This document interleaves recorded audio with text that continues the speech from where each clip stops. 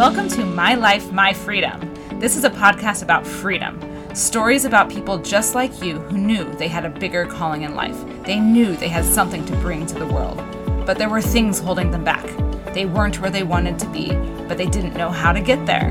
On My Life, My Freedom, you'll hear magical stories of freedom, how they did it and went on to change the world.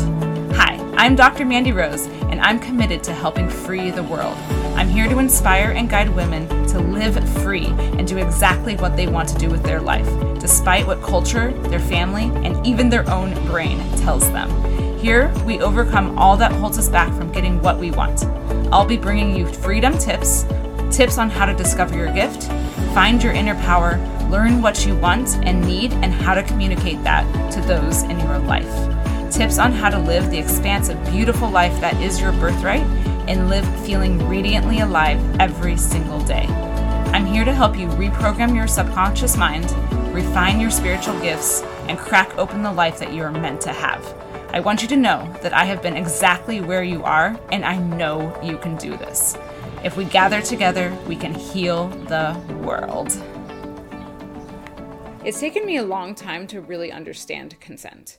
Yes, the men out there in the world, they need to learn too how to respect women's boundaries. And when she says no, you stop. Stop means stop, right? That's what men are working on. But we as women also need to learn how to use our no. I know that I, for the longest time, was afraid to say no. I was afraid to say no because the man would get upset. He would, get angry. He would be disappointed, like all of these things. And so I didn't say no. I would say yes to things that were really actually a no inside of me.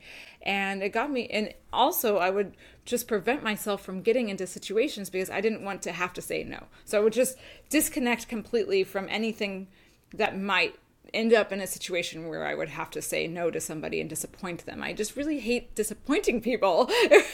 And it actually goes for women too. I didn't want to be in a situation for letting a girlfriend down because I couldn't be there for her or like whatever it was. And so it ended up just cutting myself off from life. And it was I did not like that time of my life. I'm really working on being involved in life now and feeling comfortable saying no and taking care of myself when I say no. When I say no, I'm actually taking care of myself. And that's a really great skill to have as a woman, and to know that you're safe in saying no and exercising that ability to say no. It's been so magical chatting with you today. If you liked this, or even if you didn't, please leave a review. I absolutely love all feedback. And if you feel called to learn more and get loving support from others just like you, I have a free community. You know that feeling you get inside when you are around your people? Your body comes alive, time slows down, and you feel home. My community